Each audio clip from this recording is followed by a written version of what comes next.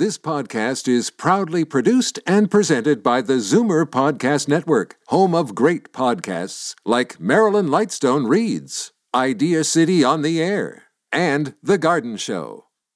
You're listening to an exclusive podcast of The Conspiracy Show with Richard Serrett. Heard every Sunday night from 11 p.m. to 1 a.m. on Zoomer Radio, the new AM 740.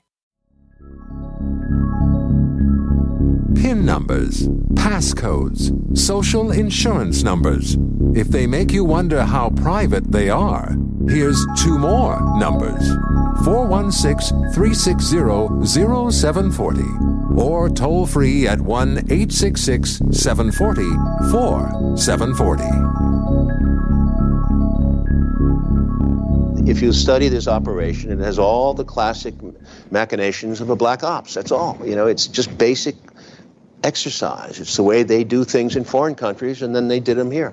If they brought some snipers in from Vietnam, that would probably be the most likely scenario because they're good shooters and they can be trusted. You don't want some crazy Cuban out there who has a right-wing agenda shooting at them. You want to set them up. You want to bring Cubans in to scenery so you confuse people.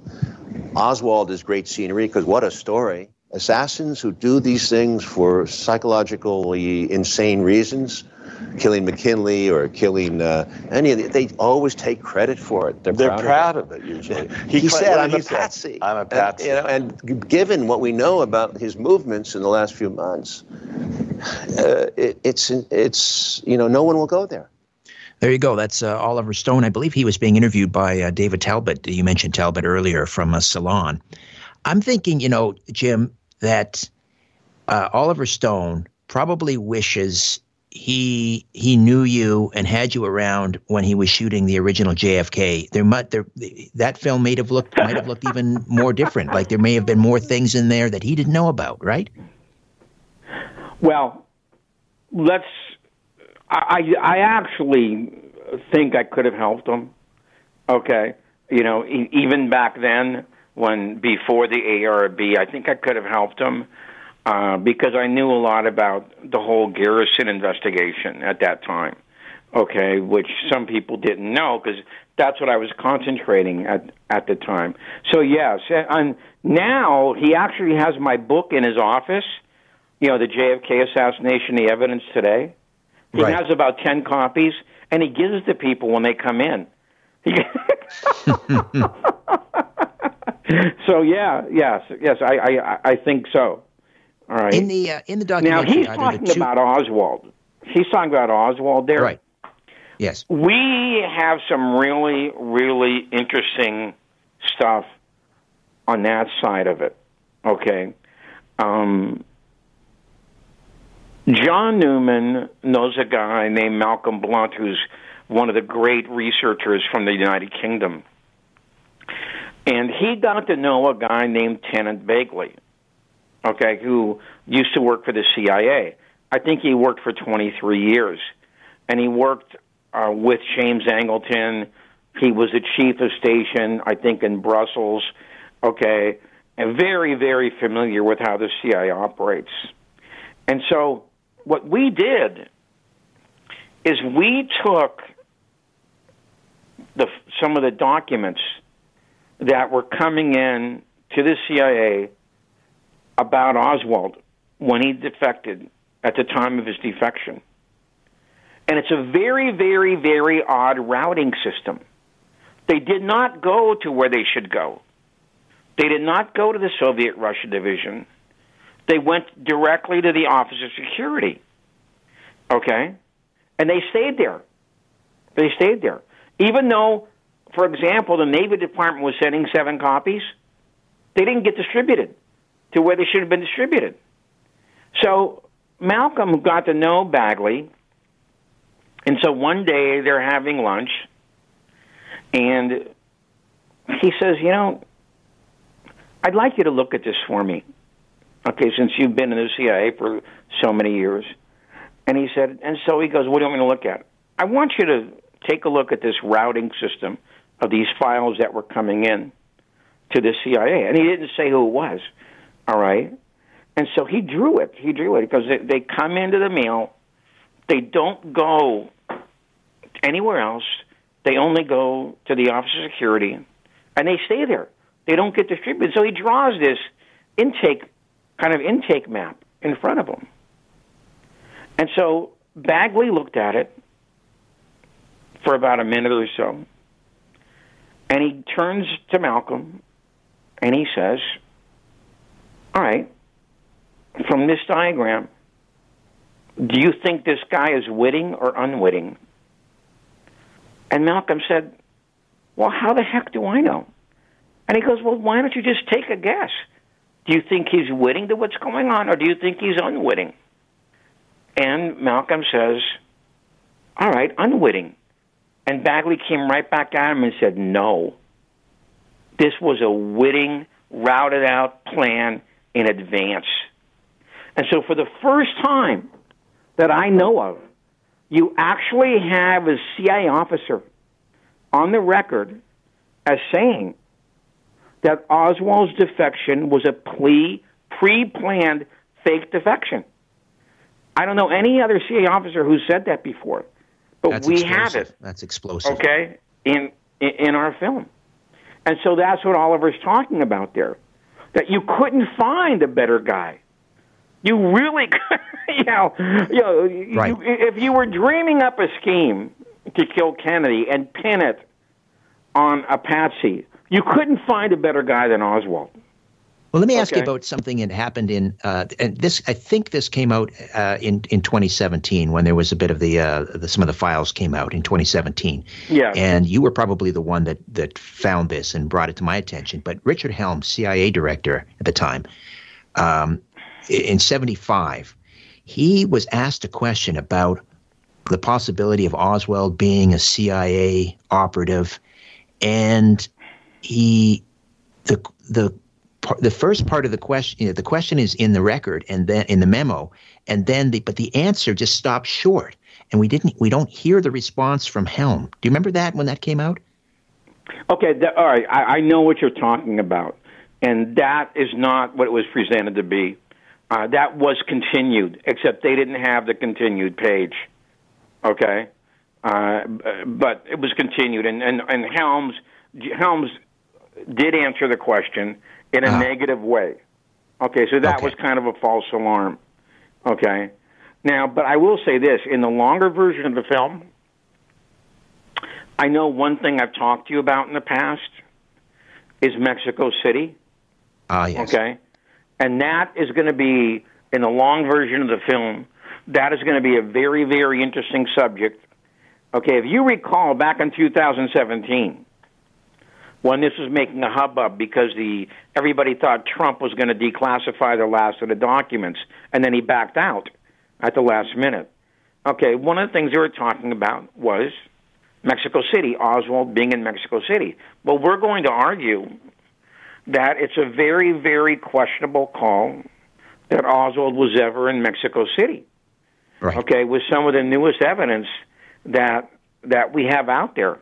For and instance, that, again, is foundational, like CE 399. That's foundational, right, to the case. This case, Richard, I'm sure you're aware of this. This case is made out of paper mache.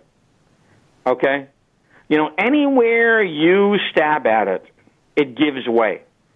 Okay? I don't care what part of it is. It was all put together after the fact. Okay? So even the CIA plants inside the Cuban embassy, even they said, we never saw this guy. And so the CIA didn't want to take that. They didn't like that answer. So they went back and they asked him again. Said, are you sure that you never saw this guy? And he said, no. And they asked the other plant also, are you sure you never saw this guy? They were like begging him, please say yes. Jim, just about out of time here. We never saw this guy the whole time. We were here every day for 8 hours a day, and we never saw this guy. Yeah, okay. Without Mexico City and without CE 399, as you say, it's a house of cards. We're just about out of time, Jim. So are you saying right now that the film is intended for the European market only? We may not see it in North America? Well, right now it's selling in the European market. We expect a UK sale very soon. As far as I know, as it hasn't sold in North America yet, but they're working on that. See, I think the strategy was to have it make so much noise at Con, which Oliver did achieve, that they couldn't turn it down in the United States. You can't believe all the people were screaming to see this movie. Right. And what about the 4-hour version? When might we see that? That one's out. They're working on that one now. Okay. And so if that doesn't get broadcast, okay, because it's too long, then that will be on streaming. That will be available on streaming. Fantastic. All right. Well, Jim, again, congratulations. This is monumental. All the work over the decades you've done, and it's up there on the big screen. And I think this is going to push the needle. How about you? Yes, I do think it's going to make a lot of noise. Okay. But all Richard, right, my friend. I won't forget you. I'll still do your show. Okay. That's it. Don't go Hollywood on me now. Don't go Hollywood on me now, Jim. Okay, partner. Thank you Congratulations. so much.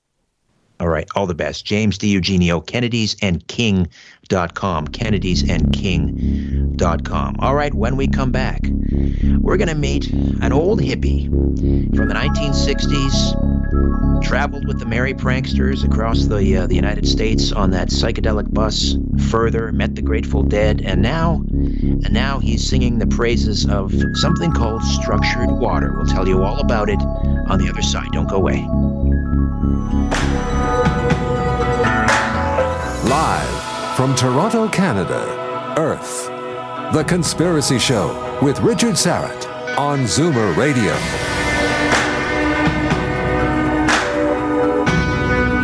Hey, thanks for inviting me into your home, long-haul RV, camper, taxi, your parents' well-appointed basement with the simulated wood paneling, electric fireplace, and the painting of dogs playing poker, your loft, that greasy spoon just off the interstate, and your cabin in the woods.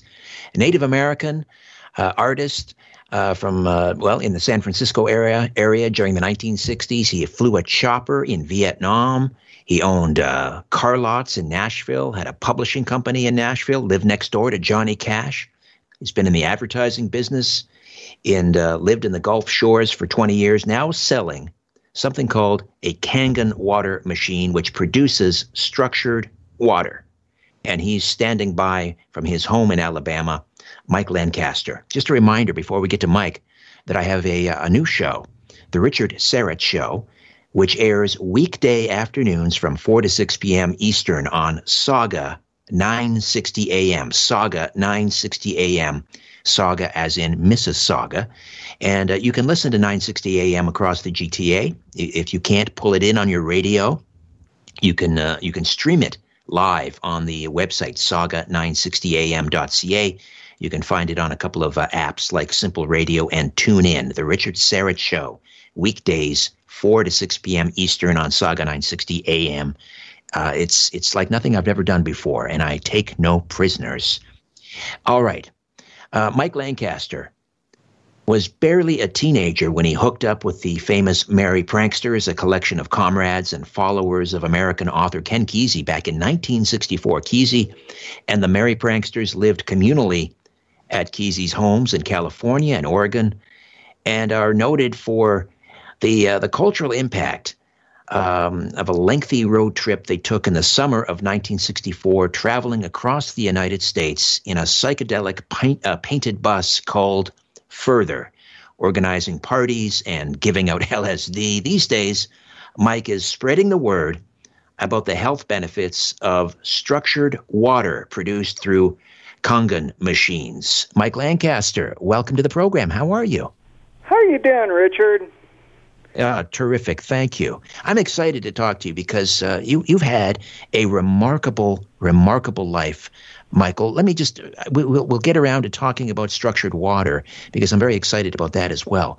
But let's go back to the early 1960s. How did you, as a very young man, a teenager, barely a teenager, hook up with Ken Kesey and the Merry Pranksters? How did that happen? Well, I barely remember it myself. my uncle knew a guy by the name of Mike Hagan, and Mike needed somebody to run around on the bus with him to get all the wiring done and everything. He was doing the video of the bus tour, and my uncle volunteered me because he wanted to get rid of me for the summer. And so I jumped on the bus and went across country. I helped paint the bus and things like that. And I did all of the poster art for the acid tests and things like that. So How old were you? I was about 12 or 13. Wow. When I was on the bus. Holy smokes. Yeah, I was you helped just a paint little that. kid. I was just, like I said, I barely remember it. Do you remember anything about Ken Kesey? What was he like? He was very astute, very well-spoken guy. He was a writer, and it showed in his speech. Did they take good care of you? I mean, you were just a kid. Did they shield you from any of the excesses? Did they take good care of you? No. Oh dear. No, I was kind of on my own. Mike kind of looked after me, and Mike Hagan. But I was basically on my own. And did you meet the Grateful Dead? I was. I had a Vespa. My uncle gave me a Vespa to run back and forth to school on, and my route went right by Jerry Garcia's house on Haight Street. And so after a few trips back and forth by their house, they yelled over at me to come. They wanted to see the Vespa. And we got to talking, and I started to hang out with them, and they gave me a room upstairs to do artwork in. And so I was basically hanging out with the Grateful Dead at that time. Wow. And when I was doing that, they weren't the Grateful Dead. They were the Warlocks. They were the Warlocks. Yeah, the Warlocks. And and they were unknown. I mean, they were just a bunch of kids, basically. They were older than I was, but they were just out trying to, make music and make a name for themselves. Are any the Merry Pranksters? There's just a couple of them left, right? Yourself included. Yeah, there's not very many of us left, and I think I was born at the very right time because I got to enjoy the entire '60s and '70s, and I'm still living to tell about it. And any memories from those infamous or famous Kool-Aid acid tests?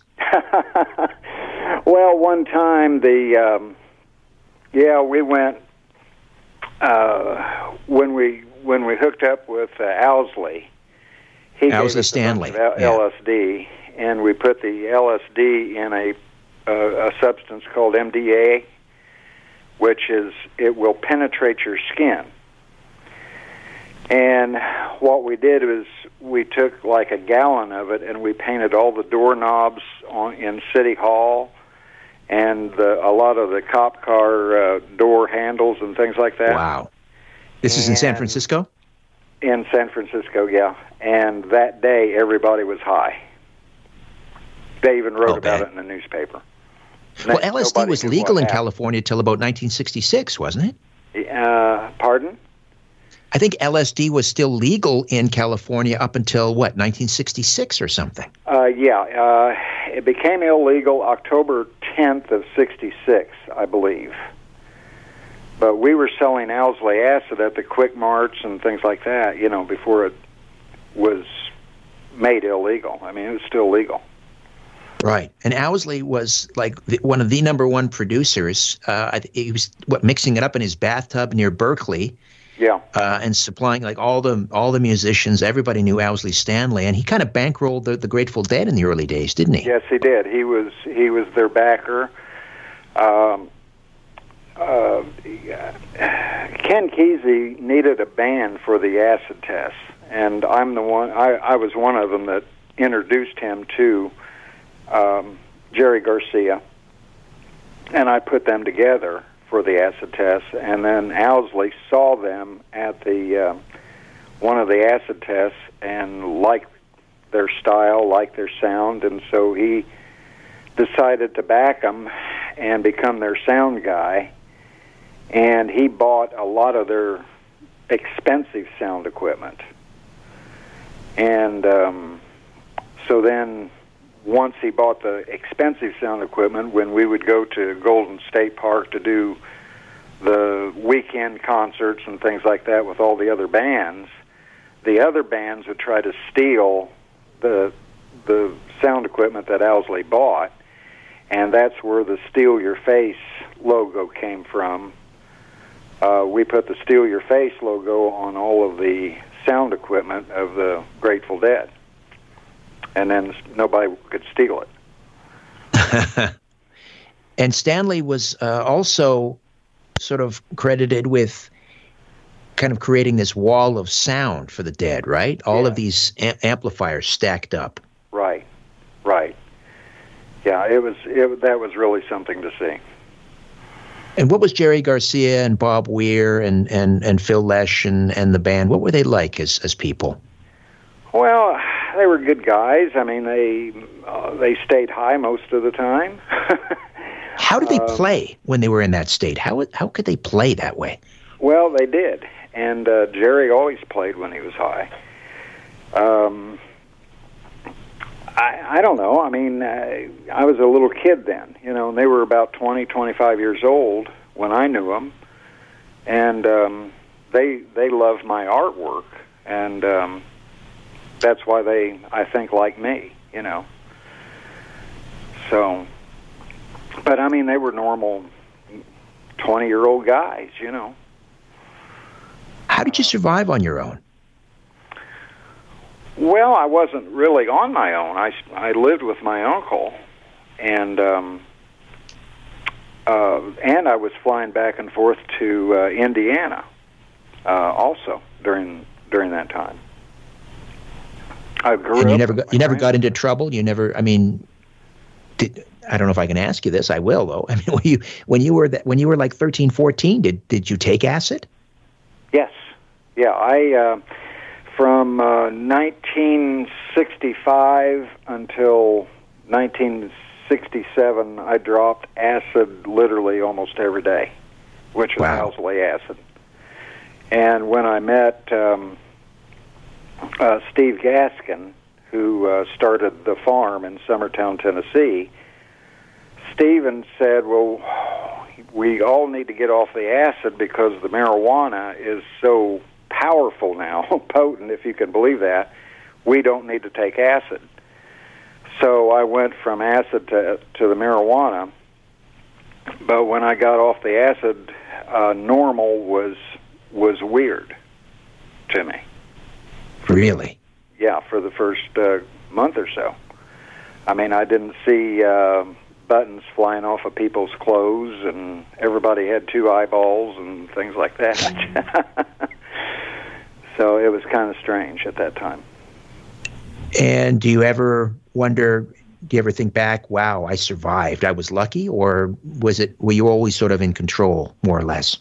I was pretty much in control, and I knew what the real bad things were, and I stayed away from them.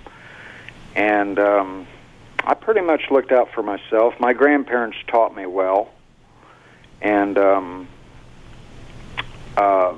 so, I survived. I mean, it's amazing now that I'm over 70 years old, and people think I'm like 45 or 50. Yes, you are very youthful looking, I'll say. I haven't and aged that much. I haven't aged like a lot of these guys have.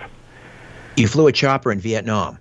Yeah, Any close calls? Shot down 7 times. Really? Yeah. How did you survive? Well, you learn. You just you roll it in, and I mean, it's some hard landings, but Had one close call with the Viet Cong. They almost captured me. That was a very close call. But thank God they didn't get me. And how long was your tour? 17 months. 17 months. Do you still fly a chopper? No. Quite frankly, I'm legally blind. I'm blind in one eye and can't see out of the other one. I mean, this is the fire ants. This happened with the fire ants. Yeah, with the fire ants. Uh-huh. You stepped on a fire ant nest, and they stung you quite badly, and it damaged your eyesight. Yeah, the poison did. Mm-hmm. Yeah, I was bitten by 2,000 or 3,000 fire ants, and poison went to my eyes. It's remarkable, right? You survived the 60s, the LSD and the excesses of the 60s.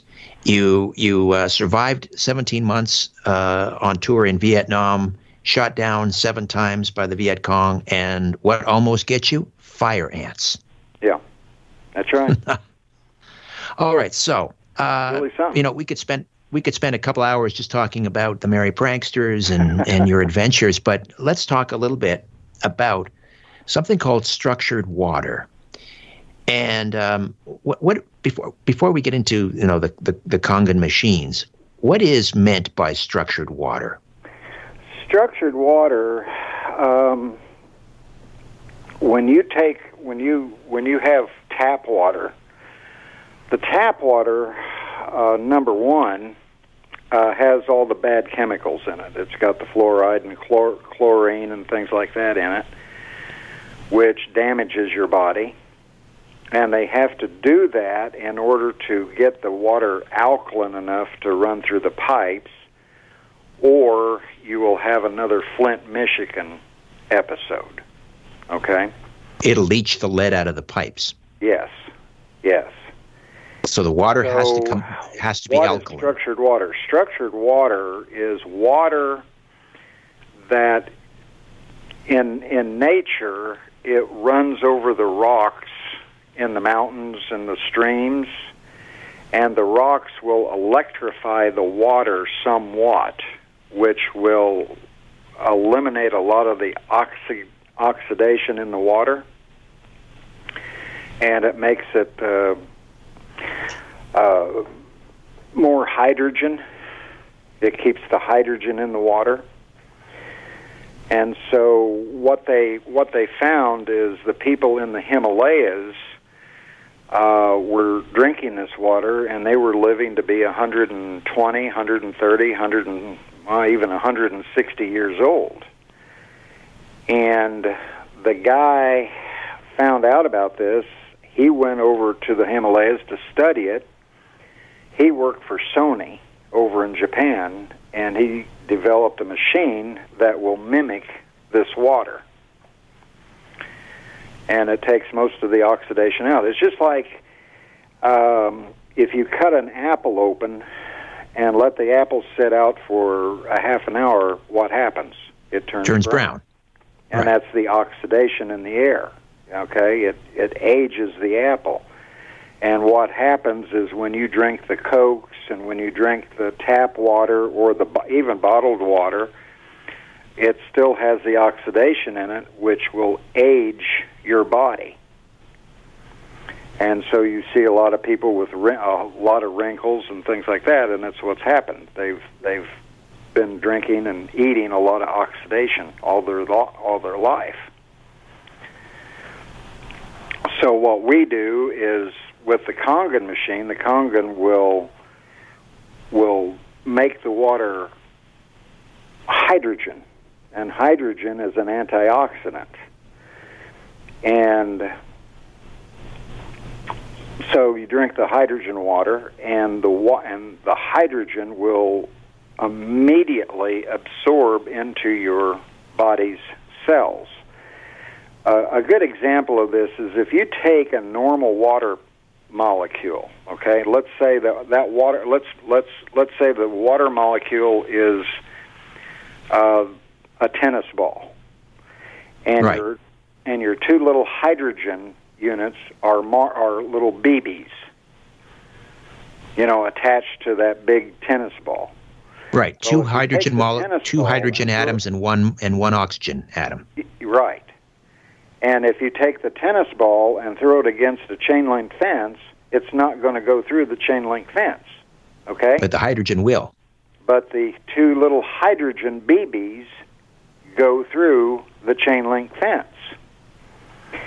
So what the machine does is it eliminates the tennis ball and just gives you all the little BBs basically in the water, which are the hydrogen particles. And the hydrogen is what will absorb into your cells. We can take an athlete and have him drink 32 ounces of water, and he will immediately be able to go and run a mile. I mean, there's no sloshing in his stomach or anything because his body has absorbed the water.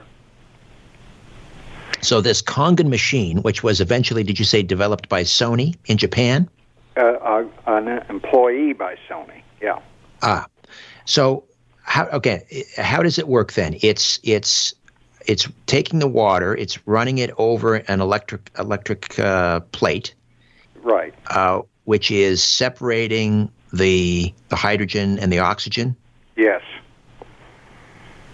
Yeah. And so the hydrogenated water then is produced. And there are varying levels, I understand, of the hydrogen water. I mean, this Kangen machine isn't just turning out one kind of water, right? Right. It makes 7 different waters. And based on the pH level. Yes, your pH, it will make an 8.5 pH, a 9.0 pH, and a 9.5 pH. And what do those numbers mean? Well, on your pH scale, you have 0 to 14.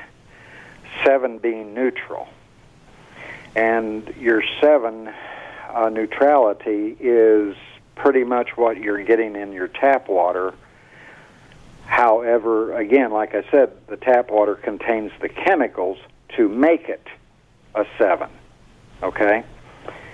The machine will produce, because of the hydrogen, will produce a higher pH. It will, we try to start people out with on an 8.5 pH water. Then we graduate them up to a 9.0, and then finally a 9.5.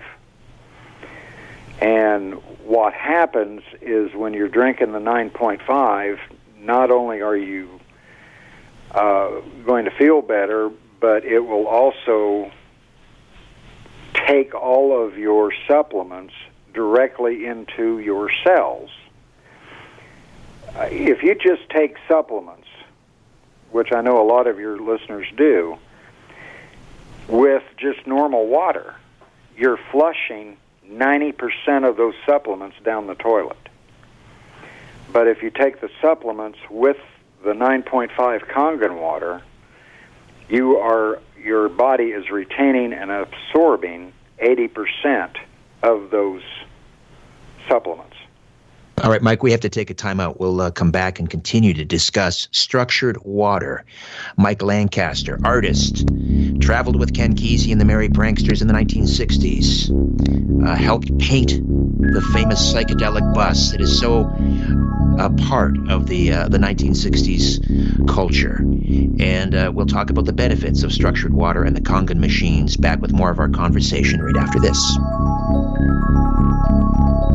Fasten your seatbelt and put your tray in the upright position. You're about to leave everything you know behind on The Conspiracy Show with Richard Serrett from Zoomer Radio. Providing the evidence and letting you draw your own conclusions. This is The Conspiracy Show with Richard Serrett on Zoomer Radio.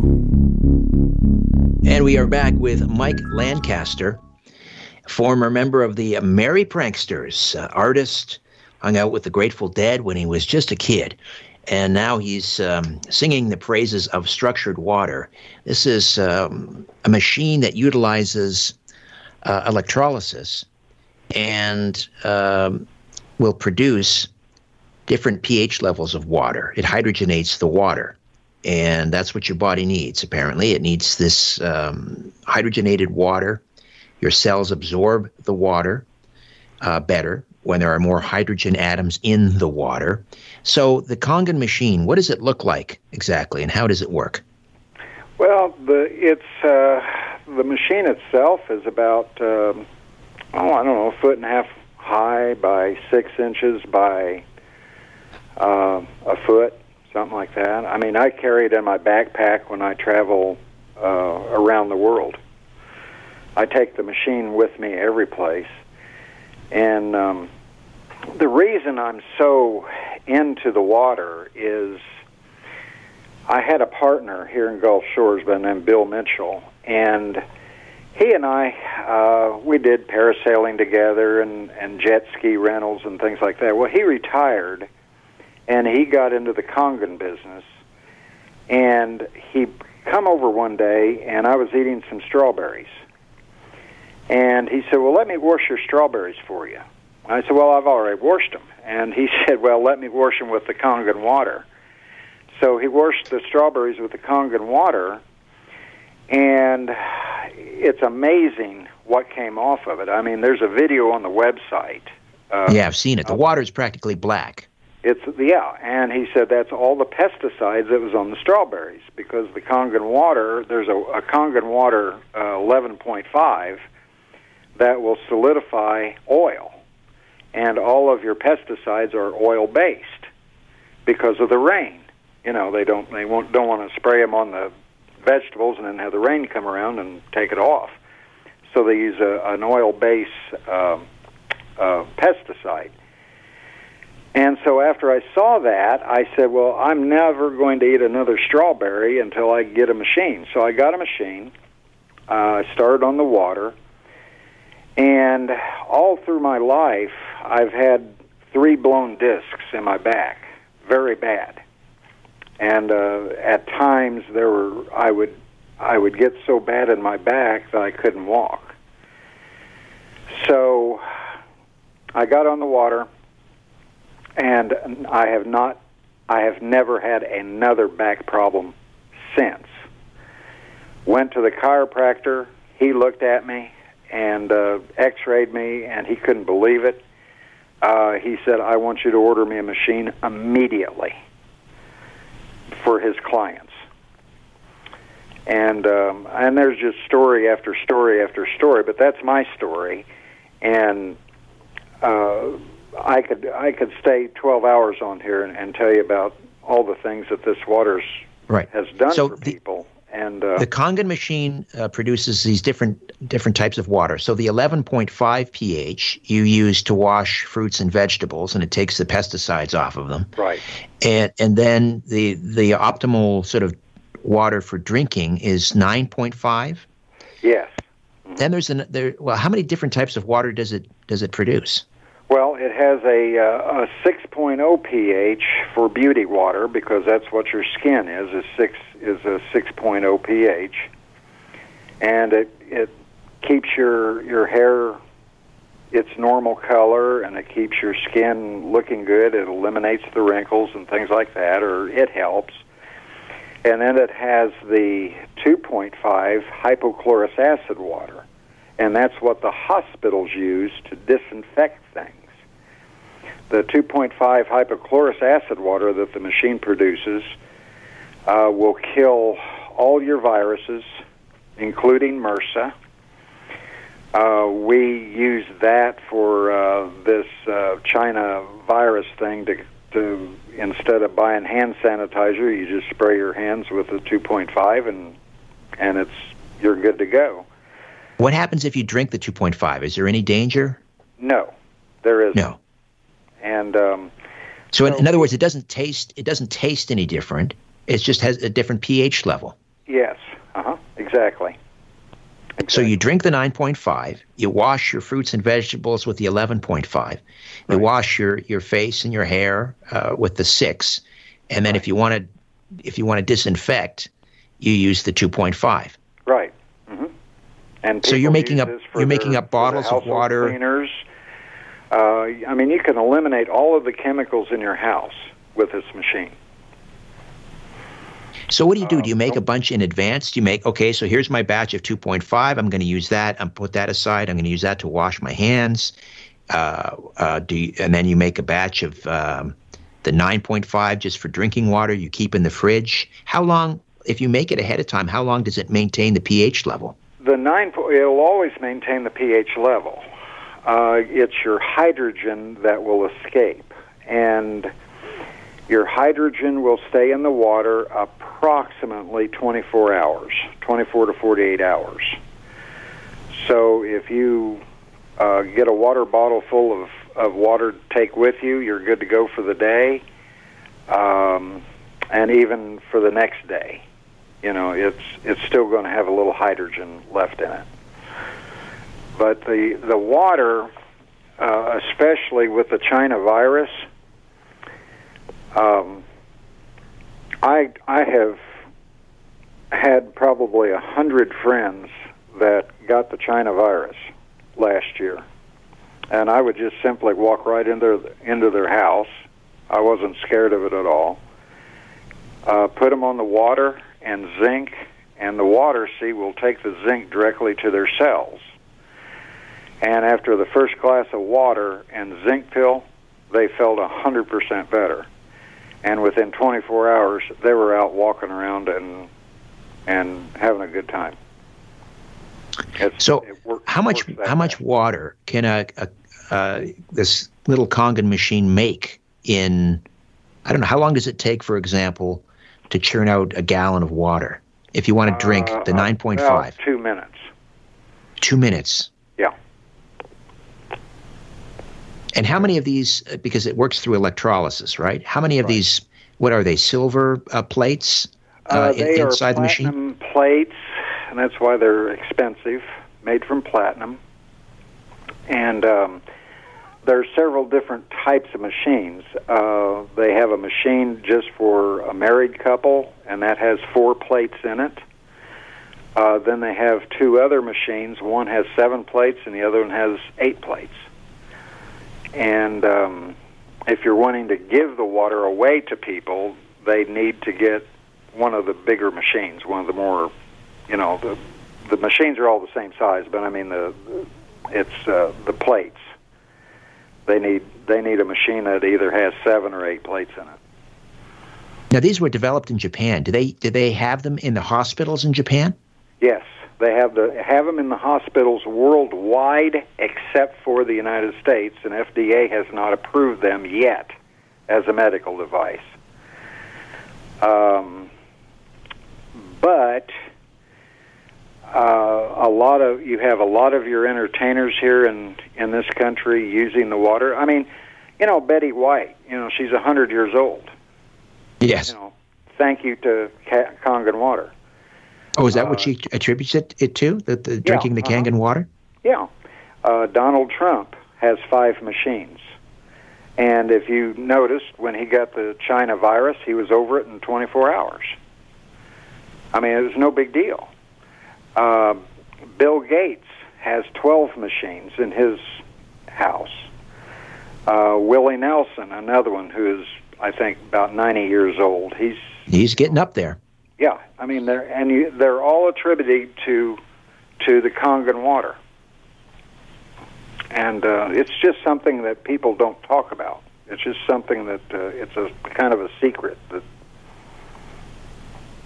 And Kangen is spelled Kangen. Yes. Kangen. That's a Japanese word. What does it mean? Do you know?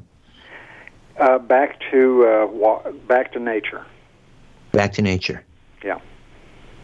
We should point out the website. If they go to my website, strangeplanet.ca, and just scroll down and find your name under tonight's show, just click on Mike Lancaster, and that'll take you to the website, which is named after the bus, of course, onfurthur.com. Onfurthur.com, and Furthur is spelled F-U-R-T-H-U-R. No, F-U-R-T-H-U-R.com, onfurthur.com. And you mentioned a couple of the videos there. We're going to take a quick time out here. When we come back, I want to talk to you about one of the videos on the website. This young man did kind of an experiment using his microscope, showing how Kangen water helps your blood. We'll discuss that on the other side. Mike Lancaster, my guest, talking about structured water and the Kangen machines. Back with more in a moment. Stay with us. Take a look around. What do you really see? This is where you can tell all about it. The Conspiracy Show with Richard Sarrett on Zoomer Radio. Mike Lancaster has had a remarkable life. Helicopter pilot in Vietnam, traveled the country with Ken Kesey and the Merry Pranksters. He's an artist. He's sold used cars. He lived next door to Johnny Cash. Very quickly, did you ever meet Johnny Cash? Oh, yeah. We used to run around together all the time. Was this in his hell-raising days or after he found God? After he found God. Ah. Yeah, I got to meet Billy Graham when he stayed at the house and things like that. And, remarkable. Yeah. So we were talking about the Kangen machines, and I mentioned this video that's on the website on Furthur.com. Again, Furthur, Furthur. And or ER. You can spell it either way. Yeah, All right, that's smart, because people are probably going to spell it the other way, on Furthur.com. So there's a video. This young man has a microscope, and he's looking at your blood, or his own blood, actually. He pricks his finger, puts his blood on a slide after he drinks normal tap water, and then he does it after he drinks coffee, and then finally after he drinks the Kangen water. Just kind of walk us through what happens to the blood. What do we see in that through that microscope?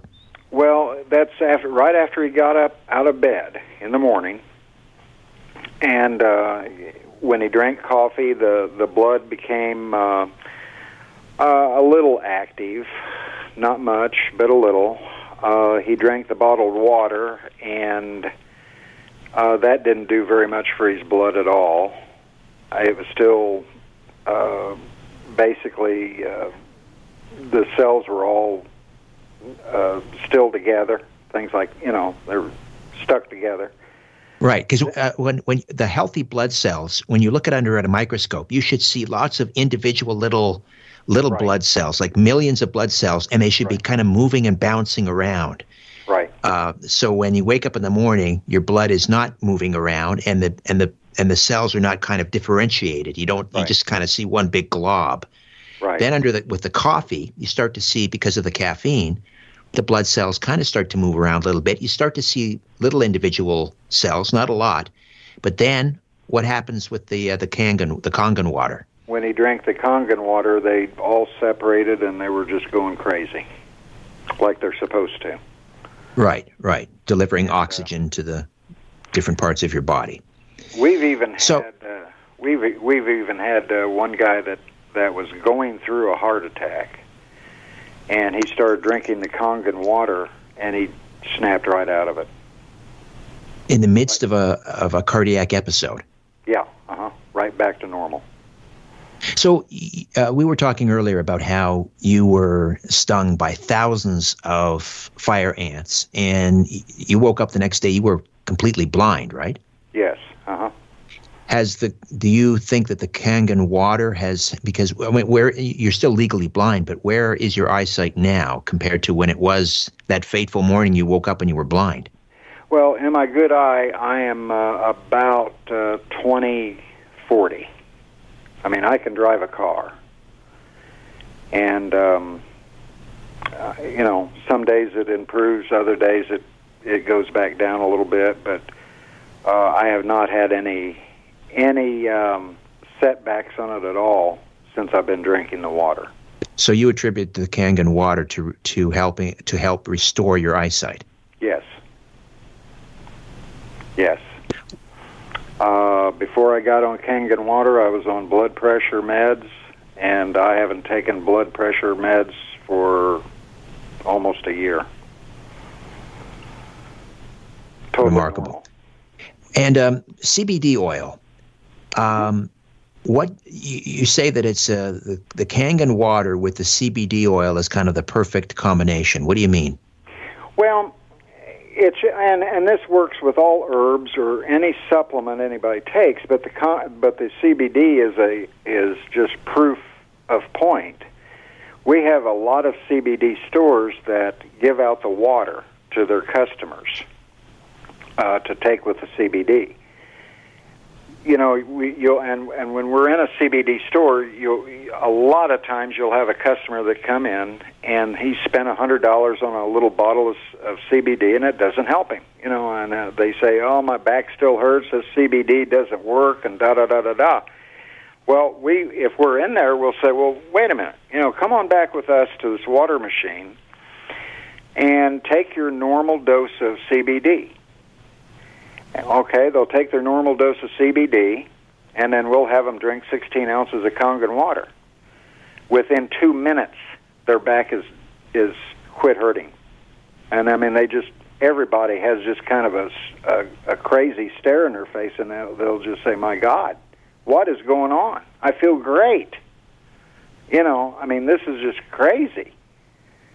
But what happens is that the hydrogen in the water, again, takes the CBD directly to their cells, and the CBD does its thing, takes the pain away. Do you use the Kangen water to make your morning coffee? Okay. Pardon? I don't know if you drink coffee, but do you use the Kangen water to make your coffee? Yes. And the Kangen water will make your coffee about a 6.9 to a 7.1 on the pH scale. So it's less acidic then, because coffee is very acidic. So if you enjoy your coffee, you're going to make it less acidic with the 9.5 Kangen water. Exactly. And do you use it? Do you use it to do all your cooking as well? Yes. If you're going to boil eggs, for example, maybe you want a hard-boiled egg for breakfast. You boil it in the Kangen water? Yes. Yeah, we use the Kangen machine. We use the Kangen machine more than we will open the refrigerator. It is. The Kangen appliance is the most used appliance in the kitchen. So do you ever turn your tap on, other than to fill up the... so you put the tap water into the Kangen machine? Is that the idea? No, the tap water goes directly into the Kangen machine. Right, Or you can turn a valve and get just tap water. And does it filter out the chemicals as well? Yes. It immediately filters out the chemicals, and then it transfers it from the filters to the electrolysis. Can it filter out fluoride, though? It takes out the fluoride. Wow. All right. Listen, Mike, we've got to take one final time out. We'll come back and we'll talk about how people can get a Kangen machine. Mike Lancaster, artist, and traveled with Ken Kesey across the United States back in 1964 on that famous psychedelic bus, Furthur. He helped paint that bus. And now he's here telling us all about structured water. Back with more of The Conspiracy Show right after this. Don't go away. You're listening to The Conspiracy Show with Richard Syrett from Zoomer Radio. All right, Mike, let's get right to the essential question here. How much would one of these Kangen machines, and again, these are used in hospitals all over the world, but if I wanted one in my own kitchen, how much is that going to set me back? Well, it just depends on how you're using the water. You can get a machine for around $2,500. The best machine that we have is about $4,900, and you can finance it with no money down. I mean, if you're thinking about your health, that's what you do. It's just like a guy down here said, "Well, there's no way I'm going to buy a water machine." And he turned right around and bought an $80,000 pickup truck, a toy. And about 6 months later, he got sick because he didn't have the water, and now he can't drive his truck. So the top of the line machine is about $4,900 US. Yes. And how long will they last? They last, we say, 25 to 30 years. I bought I had a guy that was going into an old folks' home, so he couldn't take his machine with him. And he had one that he had used for 12 years. And I got it from him, and we tested the machine out. He had never cleaned it or anything, and the machine was actually better than a new one. And that was after. How do you say when you say better? How do you mean? It had a better ORP on it, which is, what is your hydrogen. It produced more hydrogen. Your ORP is it measures your hydrogen in the water, which is your antioxidants. Right. And we say that drinking 1 16-ounce glass of Kangen water is the equivalent of eating 5 pounds of blueberries. Really? Yeah. Is that backed up by any sort of data? I mean, how do we know that? Minus 200, and that's freshly picked blueberries. Right. The Kangen water has an ORP of about a negative 850. Ah, okay, I see. And how do you properly service it? Do you have to have it cleaned every year? Because the water. If you live in a place where there are a lot of minerals in the water, it'll like you look at the bottom of your tea kettle, for example. After a couple of years, it's you clean it about calcium. once every 3 or 4 months. It depends on how much you use it, and it's very easy to do. It takes you a couple of hours. You just put some citrus powder in it, and the citrus will eat the calcium off. And in the morning, you get up and rinse it out, and it's ready to go. All right. So how do we? Where do you buy them? Well, they need to go to onfurthur.com, and if they're serious about it, we can sell them one right over the phone. You can't buy them online. You have to buy them. You can't buy them online? No, you cannot buy them online. Okay, so you order by phone, and they ship. Do you ship everywhere? Yeah, we ship worldwide. The company has 26 offices worldwide. And there's one in Toronto, actually. That's right. You sent me the address. It's in North York, actually. Yeah. The Leslie Shepherd area, roughly, for those listening who know the area. So $4,900 for the top of the line. What are the lesser expensive ones worth? You have the 7-plate machine that runs $39,000, and then you have the 4-plate machine, which runs about $2,800. So I see that. What's making it more expensive? The number of plates, because they're made out of platinum. Yeah, it's the number of the plates. Exactly. The more plates, the more hydrogen that you get from the water. All right. So again, it's onfurthur.com, onfurthur.com, and you can order your Kangen machine right over the phone. We just have a few minutes left. I wanted to ask you about this fellow I recently heard about, Don Skeeter Davis. He's 75 years old, and he was a hippie like yourself, and back in 1971, like 50 years ago, he took his last acid trip. And then recently, somehow, 50 years after his last acid trip, he had another one, even though he hadn't been taking LSD. How did that happen? That happened to me. That happened to me last summer. I was in northern Alabama on a farm, and we had to walk about a half a mile to the end of the property. So before I went, I drank a huge glass of Kangen water and walked. And once I got to about to the end of the property, I started to trip. And what happened was that the Kangen water cleansed my cells out so much from sweating and all the exercise and things that I actually went on another LSD trip. And when was the last time you'd taken LSD? 67. In 1967? Yeah.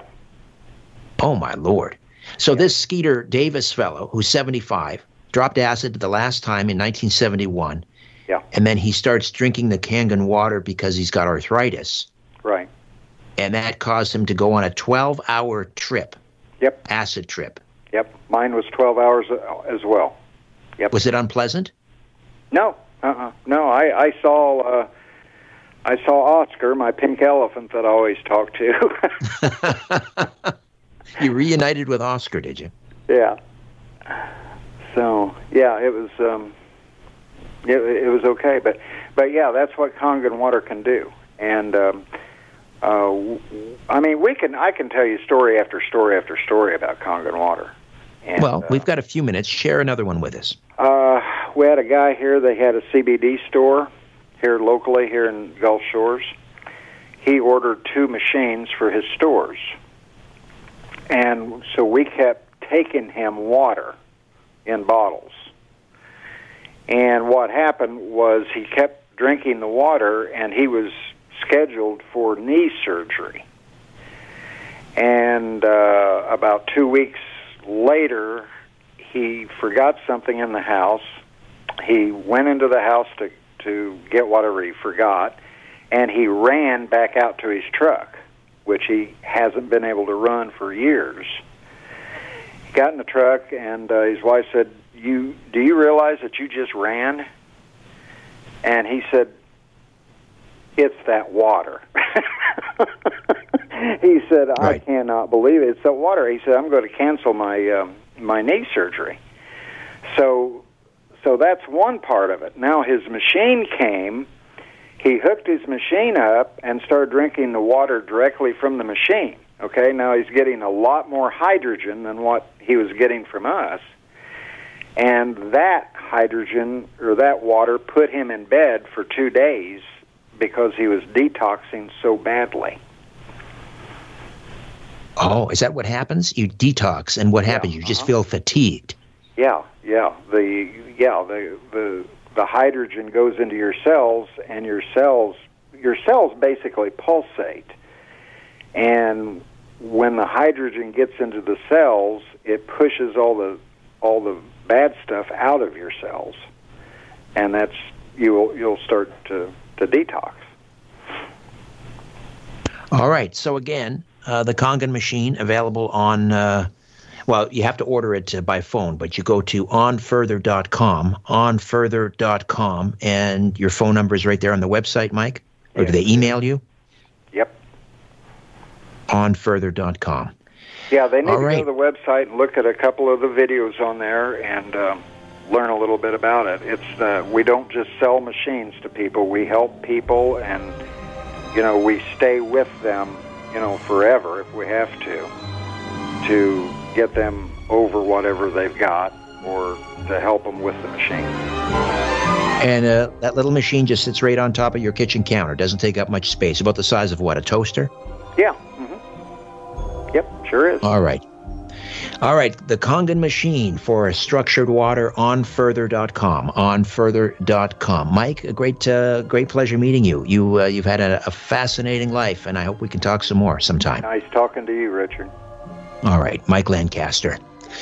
All right, that's it for me. Back next week with a brand new live show. Hope you'll be along for the ride. My thanks to Carlos and Ryan. In the meantime, don't be afraid. There's nothing concealed that won't be revealed, and nothing hidden that won't be made known.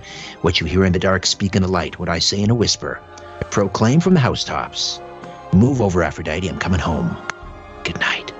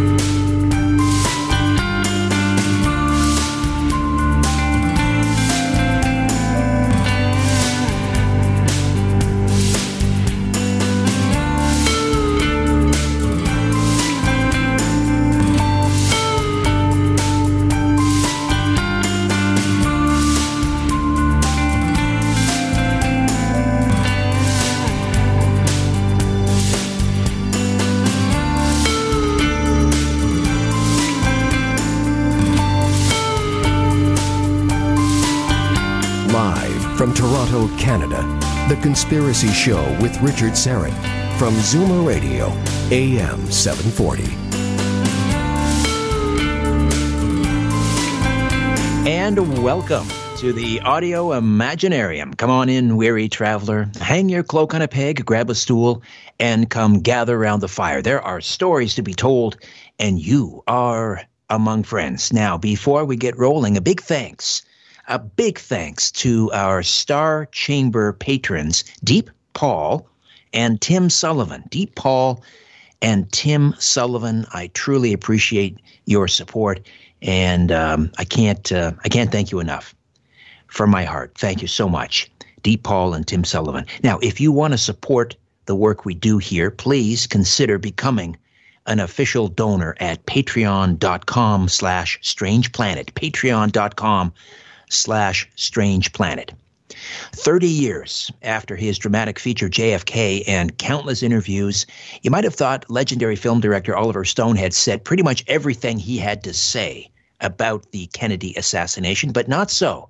Now comes JFK Revisited, Through the Looking Glass. It's a 2-hour documentary film based on the 1992 nonfiction book Destiny Betrayed, JFK, Cuba, and the Garrison Case by Jim DiEugenio, a frequent guest on this program, although it's been a while. And the documentary film, also based on newly declassified evidence about the case. And Through the Looking Glass premiered on July 12th of this year at the Cannes premiere section of the 2021 Cannes Film Festival. And Jim DiEugenio, one of the world's foremost assassination researchers, of course, wrote the script, and he's standing by to talk about the new film. Again, JFK Revisited, Through the Looking Glass. Coming up in hour 2, Mike Lancaster was barely a teenager when he was asked to join the Merry Pranksters, a collection of comrades and followers of American author Ken Kesey back in 1964. Kesey and the Merry Pranksters lived communally at Kesey's home in California and Oregon, and are noted for the sociological significance of this lengthy road trip they took in the summer of 1964, traveling across the United States in a psychedelic painted school bus called Furthur, organizing parties and giving out LSD. And Mike will be here to tell us about a few of his many adventures in the 1960s, but he's here also to talk about the health benefits of something called structured water. Structured water. Carlos Cagina is the technical producer. Ryan White is the live stream producer, and we are live streaming on my YouTube channel tonight, Strange Planet. Don't forget to hit the red sub button while you're there. Jim DiEugenio wrote the script for Oliver Stone's new documentary film, Through the Looking Glass. Jim is the author of Destiny Betrayed, about the Garrison investigation of the Kennedy assassination, first published in 1992, with a second greatly revised edition issued in 2012, and Reclaiming Parkland, published in 2013, reprinted in expanded form in 2016, and then reissued with additional material in 2018 as the JFK Assassination, The Evidence Today, which offers a detailed critical examination of the Warren Commission's evidence and conclusions as presented by Vincent Bugliosi's Reclaiming History, along with an analysis of the CIA's influence in Hollywood. He's also co-author and editor of the Assassinations Probe magazine on JFK, MLK, RFK, and Malcolm X. He co-edited Probe magazine from 1993 to 2000 and was a guest commentator on the anniversary issue of the film JFK, re-released by Warner Brothers in 2013. Jim DiEugenio, welcome back. How are you, my friend? Nice to be back, Richard. I'd like to make one correction. All right. And this is wrong at IMDb, and it's wrong at Wikipedia, and I'm still trying to figure out how it got this way. All right, the film JFK Through the Looking Glass is not really based on Destiny Betrayed. It's an original screenplay. Okay, and when you see the film, it will just say written by James DiEugenio. The film that's out now is a 2-hour version that was shown at the Cannes Film Festival. And that's what's selling all over Europe. Okay, it's sold in several countries like Italy, France, and Spain, so far in Europe, and 3 or 4 other places. They expect a UK sale pretty soon. All right. The long version of the movie, which is 4 hours, okay, that will be called Destiny Betrayed, okay? But that still will not be based on the book. That's an original screenplay also. Oliver just liked that title, okay? And so that's why he put it on to the longer version, okay? As good as the short version is, I can tell you that the long version is going to be magisterial, okay? So do you want me to explain how this got started? Yeah, I'd like to talk to you. I'd like to hear from you about how you got together with Oliver Stone and how you became the scriptwriter for this. This is a major accomplishment, Jim. Okay, this is what happened. In 2013, the 50th anniversary of Kennedy's assassination, if you remember what a pig out that was, okay? Tom Hanks and Vincent Bugliosi and Tom Brokaw and how they cordoned off Dealey Plaza. And it was just terrible, okay? You didn't have hardly any dissident views got through. And so Oliver and Zach Sklar, who did the screenplay for JFK, were attacked in the Chicago Tribune. Okay, I can't remember who the writer was right now. And so they replied, and Oliver sent me the reply and asked me what I thought of it. Okay, and so I said, well, it's not bad, but I don't think you guys are aware of all the new evidence that's been declassified by the Assassinations Record Review Board. All right? And so Oliver, being the curious guy that he was, okay, and is, he said, can you send me some of this stuff? And so I sent him and Zach about a 2-page memo of all the new evidence that the review board declassified. All right? And so then, about 2 or 3 years later, he did the introduction for the revision of my book called The JFK Assassination, The Evidence Today. And I went down to his office, okay, to give him some input on that. And again, we started talking about all of this new evidence that the review board had declassified, but yet America hadn't seen. There had been a permanent blackout. All right? Even though the Assassinations Record Review Board was caused by him. Right. Right. But if your listeners don't understand what that means, when JFK came out in 1991, it created such a sensation. Okay? I mean, if you weren't around, it was really something to behold. Okay? And so at the end of the movie, Oliver put a trailer on it, a moving title, saying that the files of the House Select Committee on Assassinations are classified until the year 2029. And so a lot of people didn't know this. And so they began sending in faxes and telegrams and phone calls, etc. All right? And they managed to actually create this whole new body of the government, an extraordinary 5-person team whose job it was to declassify the rest of the documents that were still, and they declassified it 2 million pages, all right, in about 4 years, from 1994 to 1998. The problem was that the media hardly even knew that they were around, and they didn't publicize any of the discoveries. So when me and Oliver started talking about this, okay, these discussions went on and off for a while, and he got together with his friend and producer, Rob Wilson, and they decided, you know something, why don't we do something over this, okay?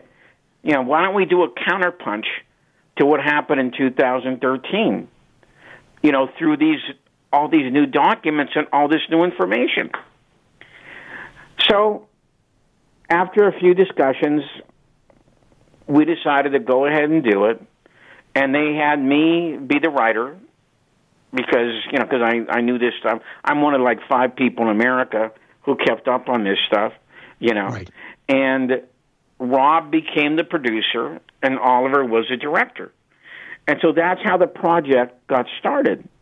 All right. And then we went through about 6 different drafts of the script. Okay. Oliver does as much work on his documentaries as he does on his feature films. He's very much a hands-on type of guy. Okay. Right. Is he easy to work with? What? Is he easy to work with? Yeah, well, I found him to be fairly easy to work with. I didn't have any major problems with Oliver, throughout. I mean, because, see, he's such a hands-on guy, even in the editing process, every once in a while you'll have a disagreement. But about 90% of the time, 95% of the time, everything was fine.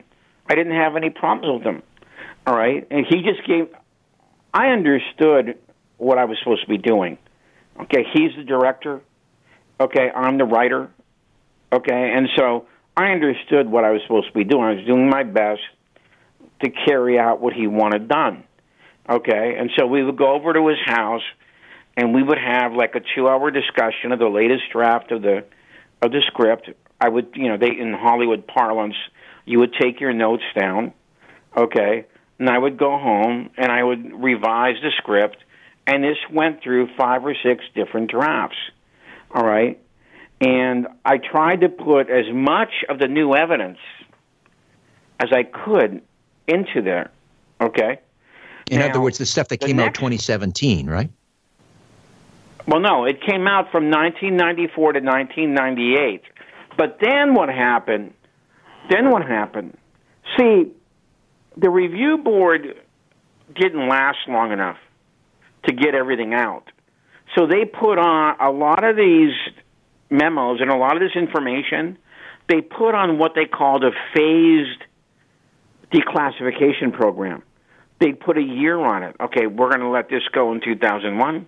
We're going to let this go in 2002. We're going to let this go in 2003. And a lot of it was that way. But since I know a lot of people who work on this case, I was made aware of these things that would be passed around, all right? And because of my website, kennedysandking.com, we put a lot of this stuff up there. We're like one of the very few that do that. And so I was made aware of this stuff. Okay, so I knew what the breaking stuff really was. So then it became, once I had the script down, then it became a matter of getting all the people that we would need, okay, to get this information out there. And I think on my original list, I had something like 35 people, okay? And we got we had a really remarkable batting average, between, I think we got 29 or 30 of them. There were some of the people, because it dragged on, the shooting process dragged on into the early COVID thing, okay? And so there were some people who didn't want to travel, okay, and so, but we got most of the people that we wanted, and some people had. Well, who are some of the top people that we're going to see in the film, Jim? On your list, the top people on your list. Some of the people that we got that I think did very well and really helped us were David Talbot, the author of The Devil's Chessboard and Brothers, the founder of Salon Magazine. He was so good that even the technical guys on the set, God, Jim, is the next guy going to be that good? These are the sound man and the cameraman, and the gaffer, etc. Okay, so he was very important. Okay, John Newman, a historian of James Madison, who wrote JFK in Vietnam and Oswald in the CIA. He was very important. He actually did 2 interviews with us. Okay, one on JFK and Vietnam and one on Oswald. All right. We had Jefferson Morley, who's done a lot of work on the George Joanides, the guy who was kept secret from the House Select Committee, who was working for the CIA in 1963 with the DRE. All right. We have Lisa Peace, who did a lot of good work on Indonesia. Okay. And the film is really two films.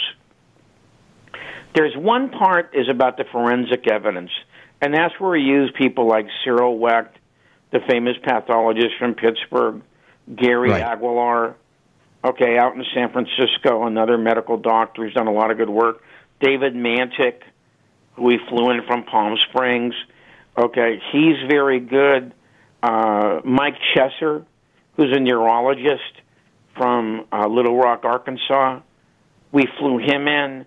Okay, and those are the forensic kind of people we used. But we also did a historical angle to it, and we used the best scholars on the Kennedy presidency, that we could find. People like Robert Ricot from Stanford, people like Philip Muhlenbeck from George Washington, all right? And so we wanted to keep people... and Bradley, what's his name? He wrote a great book about the Indonesia overthrow called Economists with Guns. Okay, Brad Simpson from the University of Connecticut. Okay, and so, see, what we were trying to show is that right after Kennedy's death, a lot of changes took place. Okay, that Kennedy had installed and was trying to work on during this presidency. Now, in the long version, when the long version comes out, you'll see how we show how Kennedy evolved into that kind of a character, the kind of a person that, that essentially threw down the gauntlet to Eisenhower, John Foster Dulles in 1957. With his great Algeria speech, okay, which created a sensation, when he made that speech on the floor of the Senate back in the summer of 1957, saying the United States has to get out of Algeria. We shouldn't be supporting the French. The French Empire just fell in Vietnam, and it's going to fall here. We want to be on the right side of history, okay? And the guy who promoted The Ugly American, he bought 100 copies of that book, sent them to all the fellow senators, paid for an ad with his own money in the New York Times. Then when he became president, he helped get the film made. The State Department didn't want to have it made, but Kennedy helped push it through. See, that angle of Kennedy, we're going to put in there. It's in there now, but it will be able to be in there in a longer take, okay, in the 4-hour version. And so that's what we were trying to show. All these Any witnesses? That took place. You're in a race. Obviously, this is, we're talking now 58 Donald years. Sutherland is one of the narrators. Donald Sutherland fantastic. is one of the narrators. Okay, and of course he played Mr. X in Fletcher Prouty. In JFK. Fletcher Prouty. Yeah. All right. Yeah. Right. Who was disguised as Fletcher Prouty, and then we have Whoopi Goldberg. She does the forensic part. Sutherland does the historical part. Okay. All right. And we got, if you can believe, I still can't believe we did this. We got, if any of your listeners there are film aficionados, we got Robert Richardson to shoot the movie for us. This guy's won 3 Oscars. One for JFK, okay, one for Hugo, and one for The Aviator. All right, fantastic. So what you have here, and it really, I mean, when you really think about this, Oliver Stone, 3 Oscars. Robert Richardson, 3 Oscars. Whoopi Goldberg, 1 Oscar. Donald Sutherland, an Emmy and an honorary Oscar. Now, I know there has never been a JFK film like this before, a documentary, not like that. And in my honest opinion, and I'm somewhat of a film aficionado, I've never heard of a documentary with that kind of star power to it it's many got the Oscar and gravitas is Emmy incredible. winners. I mean, Jim, you must be in a way pinching yourself because I mean, you've been obviously your work now is going to be up there on the big screen. Do you feel like this is the culmination for you of all of your years of work? And well, in a way, yes, I do. Okay, it's really nice that finally, okay, a lot of the world as we know it is finally going to be exposed to a lot of these new developments in the JFK case, which I've been one of the only people, trying to get this stuff out there. Okay, and so yes, it's very nice, and I really do hope, that a lot of people understand now, what I've been trying to do with Kennedy's and King, okay, and my books, and in the long run, I think it eventually will get to the United States and Canada, okay, so that's a Jim, I got to jump in. Pardon the interruption. We're going to take a quick time out. We'll come back. Jim DiEugenio wrote the script for JFK Revisited Through the Looking Glass, a 2-hour documentary just premiered at the Cannes Film Festival, and there will be a 4-hour version coming out. Can't wait to see it. Back with more of The Conspiracy Show. Stay with us. And we are back with Jim DiEugenio, and the documentary film is JFK Revisited Through the Looking Glass. So what are some of the things that we're going to see in the 2-hour documentary, Jim? Are we going to hear anything about the latest, let's say, revelations that came out 2017? Well, what we did in the film is we concentrated on the so-called core evidence in the case. The trailer that's out there now, okay, by Altitude, which is a distribution company, right? Okay, I saw it tonight. Concentrates on CE399. That I think it's 2 minutes and 12 seconds long. That is only the beginning of us. See, one of my goals here in the film was to show that in a normal court case, CE399 would never be admitted. Okay, CE399, of course, is the magic bullet. Right, okay? Right. It would never be admitted into a court of law, simply because, and we got Henry Lee, by the way. I didn't name him. Henry Lee is in the film also. And he has a wonderful vignette. I didn't know, he used to be a captain in the Taiwan police force before he came to the United States. So when I met him out at Malibu, okay, because he wanted to see the questions we were going to ask him, I said, well, then you ran a lot of investigations. And he goes, yes, I did. And I said, well, then you should talk about chain of custody for us. Okay, and so he did. And so this is, and he does it so beautifully. He goes, the chain of custody begins at the scene of the crime. It goes to the police station, it goes to the lab, and then it ends up in court. And if those are not certified, if you cannot put somebody's initials in a day and a time, then you're going to have some problems when it comes to court.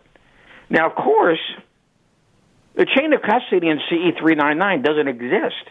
There is no chain. That's one of the things we really, really went into in CE399.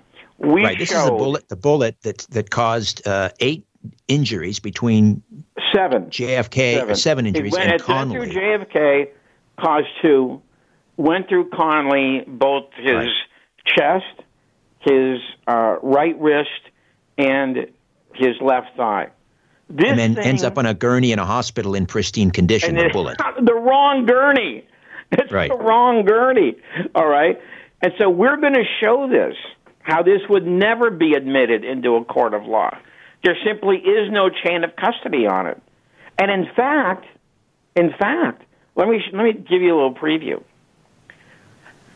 This bullet was supposed to have arrived at the FBI lab at 7:30 p.m., okay?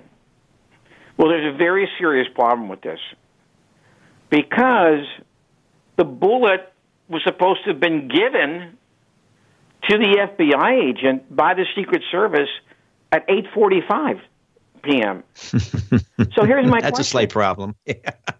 How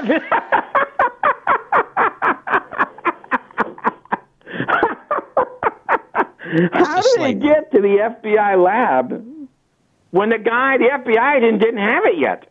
Okay. And so what happened, of course, is the FBI lied about this. They said that Elmer Lee Todd's initials, the guy in the FBI who got the bullet from the Secret Service at the White House at 8:45, they said his initials are on the bullet. Well, guess what? And I'm sure this is not going to be surprising to you, Richard. Elmer Lee Todd's initials are not on the bullet. So somebody pulled a big fibber on that one. Okay? Something happened there. And for those not overly familiar with CE399, the magic bullet. See, this is what we were trying. This is what I wanted to do with CE399. What I wanted to do was to pull it out of the whole morass of this trajectory argument. Okay, I wanted to get rid of that. I said, look, arguing whether or not CE399 could do all those things is like a cat chasing its tail. Because CE399 never existed that day. It didn't exist in Dealey Plaza. It wasn't fired in Dealey Plaza. It was planted. And the question is, who planted it? Who planted it on the wrong gurney? Right. Okay? And that's how you begin to find out of who was involved in this case. So that's one of the things. I'm giving you a little preview, of what we did in the film, And like Dave Mantic said, you saw the trailer, right? Yes, I did. I saw the trailer. Dave Mantic said, the problem is CE399 is foundational. Right. To both the Warren Commission and the House Select Committee. When in fact, you can't have a real investigation of the Kennedy case if you think CE399 is real, because it's not. And without CE399, without it, that as you say, it's foundational, because unless you have that one bullet responsible for 7 wounds, then you have to have more than the 3 shots fired, right? That's exactly correct. And if you have more than 3 shots fired, that means conspiracy. That means conspiracy. Right. Then you've got conspiracy. All right? So that's one of the things we did. Now, we had Doug Horn. I don't know if you know who he is. No. He was on the Assassinations Record Review Board. He did a lot of the medical investigation. He's on the program. All right? And he talks a lot about the autopsy that night. I'm sure you're aware of all the many problems that the JFK autopsy poses. Okay, first of all, why were there 40 guys there in the gallery that night? What did you need all those people from the military there all that night? Why were they there? Okay, and one of the things they were there for, of course, was to limit the autopsy. There was no back wound dissection of Kennedy's, and by the way, that's the magic bullet. Okay, the bullet went through Kennedy's back and allegedly went through his throat, is the magic bullet. That was never dissected. Dissection means that you track the bullet through the body to see which direction it came from and where it exited at. Well, in my opinion, these guys knew there was no track through the body, and so that's why the doctors were not allowed to dissect that wound. But even better, we have Doug Horn, who was in the room when the chief counsel of the review board cross-examined John Stringer. John Stringer is supposed to be the official photographer for the Kennedy autopsy. All right? And Doug was right in the room when Jeremy Gunn cross-examined him. And so he ran him through some questions about, okay, you were there that night, you took all the pictures, etc. Why don't we walk over here, and we're going to show you some of the pictures that are attributed to you of Kennedy's brain, okay? So, walks him over to this photo stand, shows him some of the pictures, and Horn, who was right there, said, Stringer got up from his seat. He walked over to the picture stand, kind of excited. And he said, this is Ansco, referring to the kind of film it was. I didn't use Ansco. I used Kodak. Okay. Then he points at the numbers at the bottom. There's a series of numbers at the bottom of the film print. And he says, you see these numbers? This means this was done with a press pack. I didn't use press pack. And then Jeremy Gunn then asked him, he said, well, you see how in these pictures the cerebellum is intact? That's the back of the brain near the bottom. He says, yes. He goes, you didn't recall that, did you? You thought the cerebellum was blasted. And he goes, yes, that's what I recall. And so then Jeremy Gunn asks him, are you ready to deny that you took these pictures? And he goes, as far as I know, I didn't take these pictures. Holy smokes. So here you have another thing which would never be admitted into a court of law. Because if you're going to put in an illustration or a photograph, it has to be testified to by the person who either did the drawing or took the picture. So these brain photographs would never be admitted into a court of law. So the question then becomes, obviously, if you're running a real investigation, which nobody was, okay, who took these pictures? And why did they have to take another set of pictures? Why? Mm-hmm. And so that's one of the questions that we asked. If you can believe it. Okay, we were the first person to ask this question. Why did there have to be another set of pictures? Jim, we've got to take another time out. We'll pick it up on the other side. And Michael Chesser is a neurologist. Okay. Jim, I got to take a time out, so we'll come back on the other side. Jim DiEugenio is with us, and the new documentary film is JFK Revisited Through the Looking Glass, directed by Oliver Stone, script by Jim DiEugenio. Back with more of our conversation in mere moments. Stay with us. This is no place for the naive or the faint-hearted. The Conspiracy Show with Richard Serrett from Zoomer Radio. Aha! What if one bullet made all 7 wounds? Arlen Specter, he is the one that gave birth to the single bullet theory. What if one bullet went into Kennedy's back and came out his neck, and then went into Connolly's back, piercing the lung, destroying 4 inches of the right fifth rib, exiting from the front of his chest, going into the back of the wrist, shattering the distal end of the radius, and a 6'4" guy like Connolly, that's a big, heavy bone, comminuted fracture, exits from the front of the wrist, goes into his left thigh. Whatever you want, whatever you need, this bullet happily and readily obliges you. It is indeed a magic bullet. There you go. That's Cyril Wecht. What is he now, 90 years old, Jim? Still pretty sharp. Yes. Yeah, he's very good at elucidating all the trickery that went into the single bullet theory. Now, let me continue what I was talking about. Yes, we were talking about the photographs, the autopsy denies photos. That he took the photographs, okay, of the brain that are in the National Archives. All right.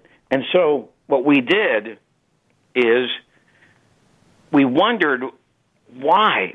And so this is why we have a neurologist, Mike Chesser, on the program, because that's what he does all day.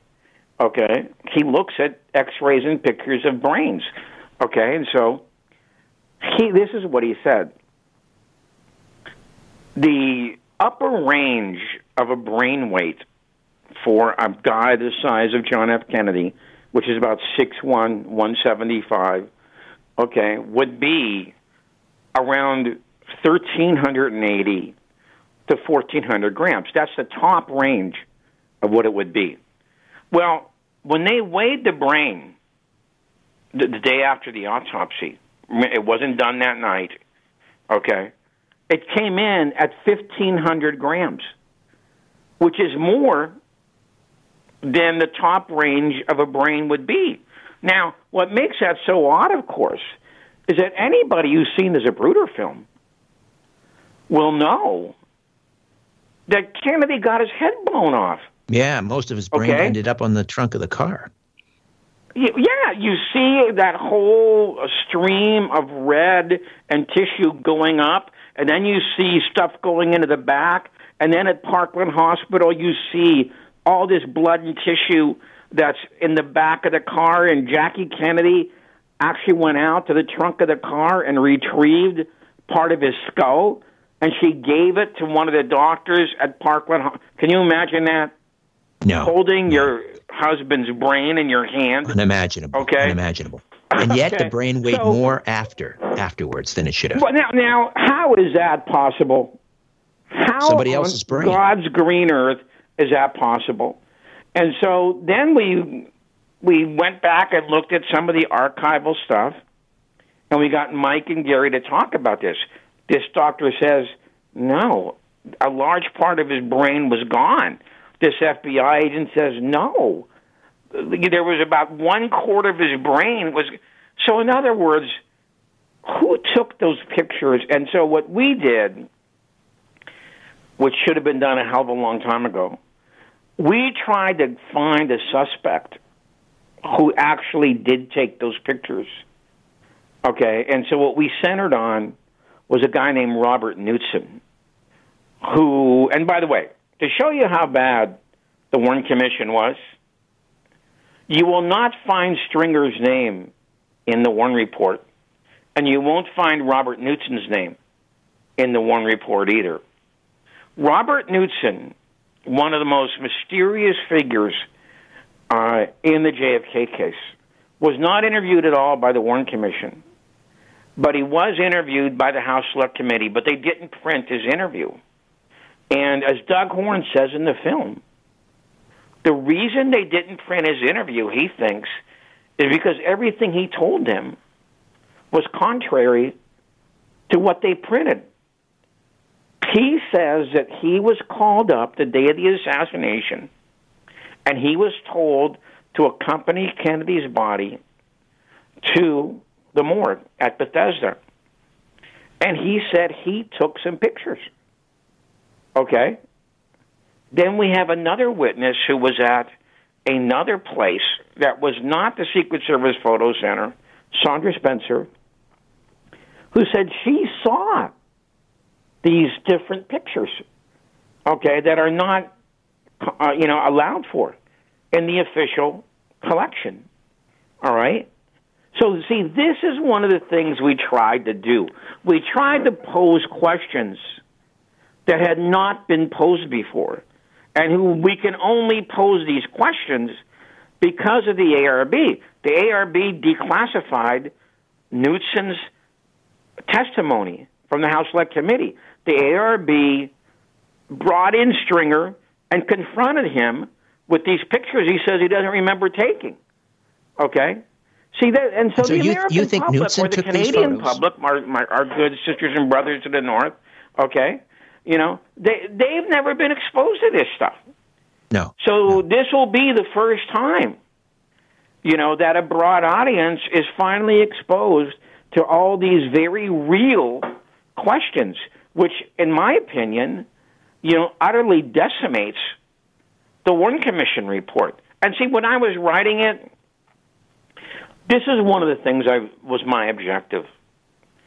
I want to make this thing so full of new stuff, so full of genuine stuff, okay, that's backed up and that's solid, that any objective person, when confronted with this material, would have to say that the Warren Commission is worthless.